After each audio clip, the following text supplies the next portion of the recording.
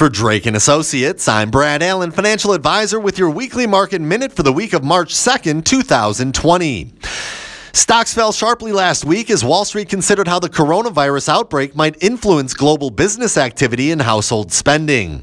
The sell-off became a correction for the U.S. markets. The S&P 500 retreated 11.49%, the Dow Jones Industrial Average 12.36%, and the Nasdaq Composite 10.54%. The MSCI EAFE Index, tracking developed stock markets outside of North America, had fallen 6.75% week over week by Friday's closing bell. On Friday afternoon, Federal Reserve Chair Jerome Powell stated that the central bank officials were willing to use our tools and act as appropriate to support the economy.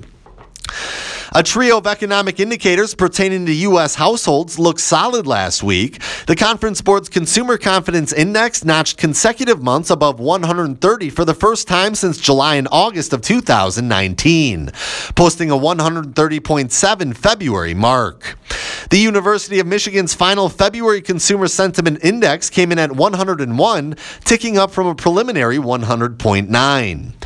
Friday, the Department of Commerce reported that Americans increased their personal spending by 0.2% in January, while personal incomes improved 0.6%. New home sales, according to the Census Bureau, improved 7.9% in January.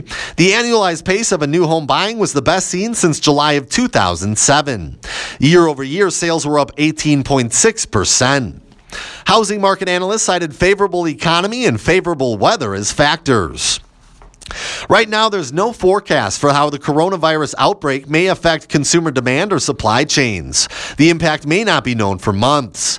But remember, your investment strategy should reflect your risk tolerance, your time horizon, and goals, and should also take into consideration periods of market volatility. Fear is driving decisions in the financial markets today, and nobody would blame you if this uncertainty gave you a bit of anxiety as well. The week ahead, some key economic data. On Monday, the Institute for Supply Management's latest Factory Activity Index arrives.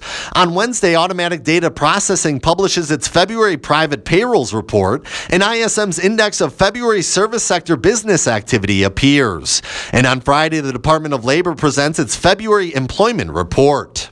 For Drake Associates, I'm Brad Allen, financial advisor for News Radio WTMJ.